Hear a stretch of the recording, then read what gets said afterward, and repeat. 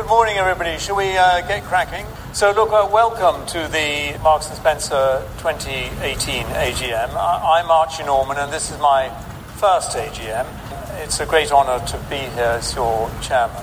And in case you're wondering, I'm not wearing a Gareth Southcote waistcoat. We thought they're selling very well, and we thought we should save them for the customers. Wow, weren't you disappointed that he didn't say, hello, Wembley? Hello, everybody, and welcome to this special edition of the IC's podcasts. I'm Megan Boxall, and I'm joined by Harriet Russell, the IC's retail specialist. And last week, on Tuesday the 10th of July, we went to the M&S AGM to gauge some shareholder opinion. Because really, M&S is a stock which has divided opinion, and it yet remains an incredibly well-supported company with a huge shareholder base. Apparently someone had come from Sweden to go to the AGM. That's how popular it is. So, we are here at Wembley Stadium, capacity of, we think, about 80,000, and the crowds are flooding in for none other than the M&S AGM. I'm here with our retail correspondent, Harriet Russell. Harriet, what a scene! It's incredible. We got here about an hour ago, and we've been talking to lots of people who are all private investors in Marks & Spencer's, and it's incredible to see the amount of sort of general themes that are coming out of those mini interviews and how people feel about the company and its recent performance. We're from the Investors Chronicle at the Financial Times, and we're just interested to understand how people feel about the company as private shareholders, if they're happy with the performance, if they're not so happy. But let's start with why you've decided to come today. Why is it? Well, I want to know what's happening with my shares.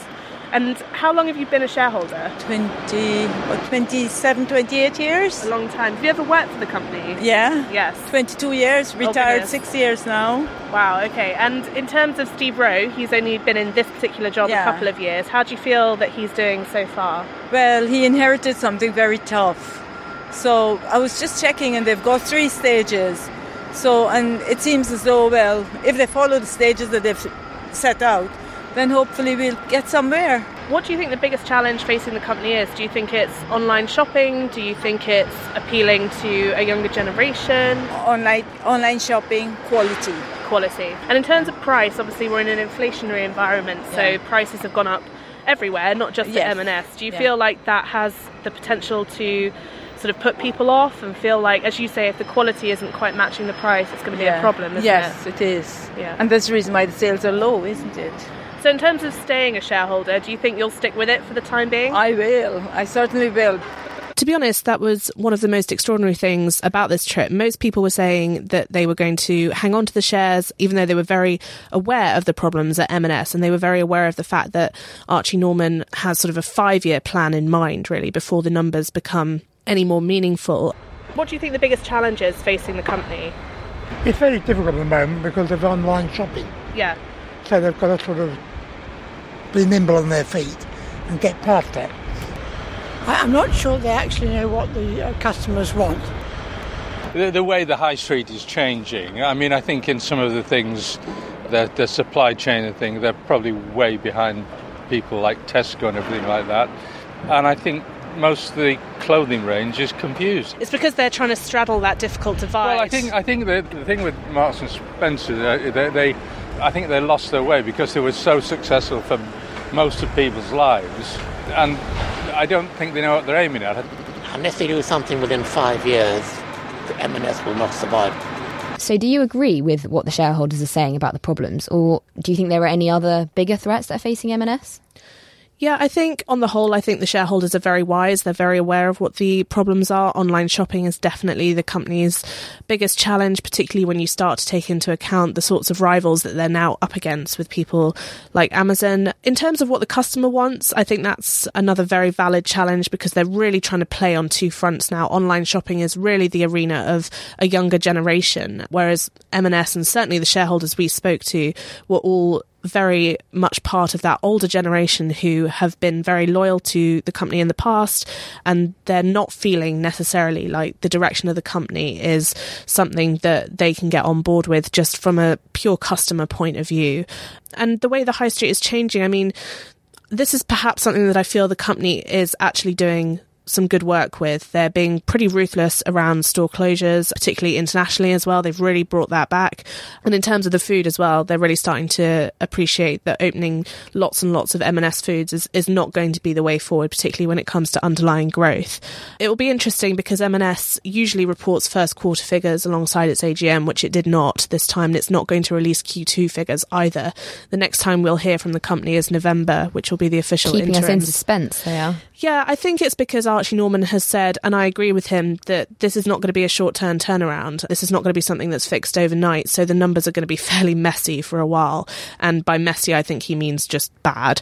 And he doesn't want to put people off, in the meantime, think that management aren't doing their jobs properly, and I can appreciate that. So I think hopefully by the time November rolls round, particularly with sort of a more buoyant summer and the waistcoat sales from Gareth Southgate, maybe we'll see a bit of a bounce back in clothing and home. Yeah, fingers crossed. But the other thing that, just going back to the point you made before about the people that we spoke to, a lot of them being elderly, a lot of them being not the generation who shop online, although some of them were. I was quite surprised.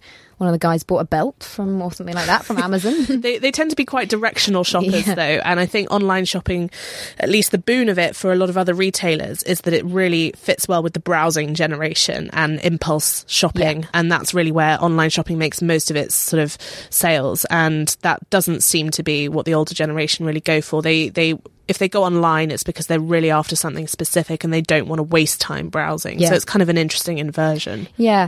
But the fact that all these shareholders that we spoke to, and what is often the M&S customer as well, they are of a generation which isn't necessarily contributing a huge amount to retail sales at the moment. Is that a bit of a reflection of M&S just being a bit of a dinosaur and a bit behind the times? Yeah, I think it is. I think one of the interesting complaints that we heard from a few of the shareholders was that they were saying they didn't feel that the shareholder panel, which is something that M&S has set up really to act as kind of a focus group, is all very much one demographic, sort of 60 plus, Caucasian, very often male as well. And they're saying, you know, this can't be helpful. This has to be something that has to change. We have to get younger people in. We have to get more ethnic diversity in, and really just reflect the shopping culture at a grassroots level on the shareholder panel, because it's we're not going to get an accurate reflection of what people want from the company or from the product in a very basic sense unless we do that. So that was an interesting sort of realization that the shareholders were telling us about. And I think it would certainly sort of help them progress and become a more modern business if they were able to do that. But I think, you know, they're sort of caught, I suppose, in this catch-22, which is that if they do that, they're very concerned that they might alienate what remains a very sort of loyal and intrinsic part of their customers and their shareholders. And it'll be to what extent they're willing to risk that in order to move forward. Yeah, it's a really interesting point. And there is certainly no denying the loyalty of these shareholders. How long have you been a shareholder? Forever. At least 40 years, kind Yes, of? yes. How long have you been a shareholder? Oh, heavens. A long, long time. Did you ever work for the company? No. My father gave me the shares. Oh, okay. And how long have you been shareholders, may I ask? Since I was 17. Do you think that the dividend is pretty secure going forward? Is that one of the main reasons that you hang on? No, I hang on because I'm loyal. It was my first share. Are you going to hang on, though? Are you going to stick with it? Well, yes, I have been hanging on for that long, so... Might as well. Thank you very much for talking to us. You can sort of see that guy's point, can't you? Looking at the share price movement of the last 6 or 7 years, selling now would be capitalising a loss. Yeah, I suppose if you've bought in recently, you're going to have lost money. There's no two ways around that. I think 2 years ago when Steve Rowe came in, we were sort of hoping that he could turn things around quicker than he has, because he's had this huge reputation as being the sort of real stalwart of the recession. He was head of M&S Food at the time, and really he, you know, the whole dine in for £10 was his brainchild, and a lot of people credited him with getting that business through a very rocky, difficult time for grocery. And I think people were very, very excited to see him get the top job. It now has come to light that the business faces huge problems that are really beyond just his capabilities alone, and he's going to need support. And that's, you know, why Archie Norman is here. It's why Jill McDonald is here. And it's not really a point where we say, okay, we're now going to buy for growth or buy for recovery anymore. I think our opinion has moved into a much more sort of defensive space, which is really to do with the income. The cash flows around this company still remain pretty resilient. And we're going to be looking at this in more detail actually in the magazine soon, and really prove that that dividend is well supported, because at the moment the shares yield anywhere between sort of 4 and 5% depending where they're trading. And you know, for a lot of FTSE 100 or even 250 companies, that's impressive. That's quite a nice, tidy yield to have, as long as it's well supported. So that really underpins our buy case at the moment. We've done other podcasts where we've debated to what extent the company is on firm enough footing to at least last another 12 months, if not a few more years. And I believe it is. So, what, the dividend, you mean? Yeah, well, the company in general, obviously, if the company goes under, there's no point buying in for dividends. But I just don't think it's going to do that, certainly not in the next 12 months. So why wouldn't you hang on for the dividend? Why are you so sure that the dividend is well supported? Just the cash flow, I think, in this business is one of the best out there. Margins have been actually more stable than quite a lot of other retail businesses as well. They've handled that relatively well. And generally, I think the dividend just isn't overstretched. It's well covered. So if you're looking at the next 12 months and you're thinking, do I buy in at this low point, which, let's face it, the shares, at least on a price to earnings basis, are fairly good value. You know, I can get myself a dividend that's yielding in the range of 4 to 5%. You then have to always equate that. You know, big yields are always one of the big red flags. So you always have to sort of play that off against whether the company can actually support that dividend, at least for the next 12 months, because obviously a calendar year is when you're going to receive those dividends. I think it will be here in a year's time. Okay, and then one of the other things that was, I mean, a very interesting topic to discuss with these shareholders, and again, something that divided opinion a bit, was the management. As you were saying before, Steve Rowe's been there for a very long time. He's recently been joined by Archie Norman, who is an entrepreneur, but it wasn't that everyone was overly optimistic about these managers. How did you feel about sort of the Archie Norman, Steve Rowe dream team? Not very optimistic. No, not really. I mean, they just, they last a few years and move on, and it'll be changed. Steve Rowe's a lifer with the company, though. I mean, he's been there for 25 years, not in this role, obviously. Is this good or bad? I don't know. Yeah, it's an interesting one, isn't it? I think the fact that, as I was saying, when Steve Rowe sort of moved into the top job a couple of years back, I think a lot of people, there was a lot of PR around it at the time saying, we finally got someone who knows this business inside out. He started as a Saturday boy 25 years ago. He couldn't be more knowledgeable about how the M&S ship kind of cranks. But at the same time, that will always divide opinion, because other people will say that he's gone native, that he can't see the wood for the trees, that maybe he's holding on to a very old vision of M&S and what it was in the glory days, and he doesn't know how to bring it into the 21st century. I think it's just a task too big for one man. I think too much pressure has been put on him, although I do think he's the right man for the job. I think when you see him speak, particularly if you watch the webcast of the AGM, he's still fairly dynamic, fairly engaging, and I think he's committed more than anything else. I think that's probably one of the most important things, is that he probably doesn't see much separation between who he is and what M&S is. He probably thinks the two are intrinsically linked. So he has huge, probably not only financial investment, but emotional investment in making it a success as well. That being said, I think they've made some pretty good appointments in the last year or so as well, Archie Norman being the obvious one. Obviously, Archie Norman has a huge reputation in the city. He's a veteran. He's also a retail guy. So he has been involved with Asda and ITV and all of these huge companies, huge juggernauts, which have been through their own sort of transformations in their own sectors. So it's not a task beyond him either. And that's why I sort of tempted to trust him when it comes to not being overly communicative to the market in terms of short-term trading figures. I agree with him that's probably not a very sensible strategy right now, and that they should just sort of get their heads down. And then they've got Jill McDonald in to head up Clothing and Home. Her appointment, I'm not so convinced about. It was well received at the time, but people who keep their eye on this sort of thing will know that she had been appointed to be chief executive at Halfords, and she had only been there very, very short term, and it had done fairly disastrously under her tenure.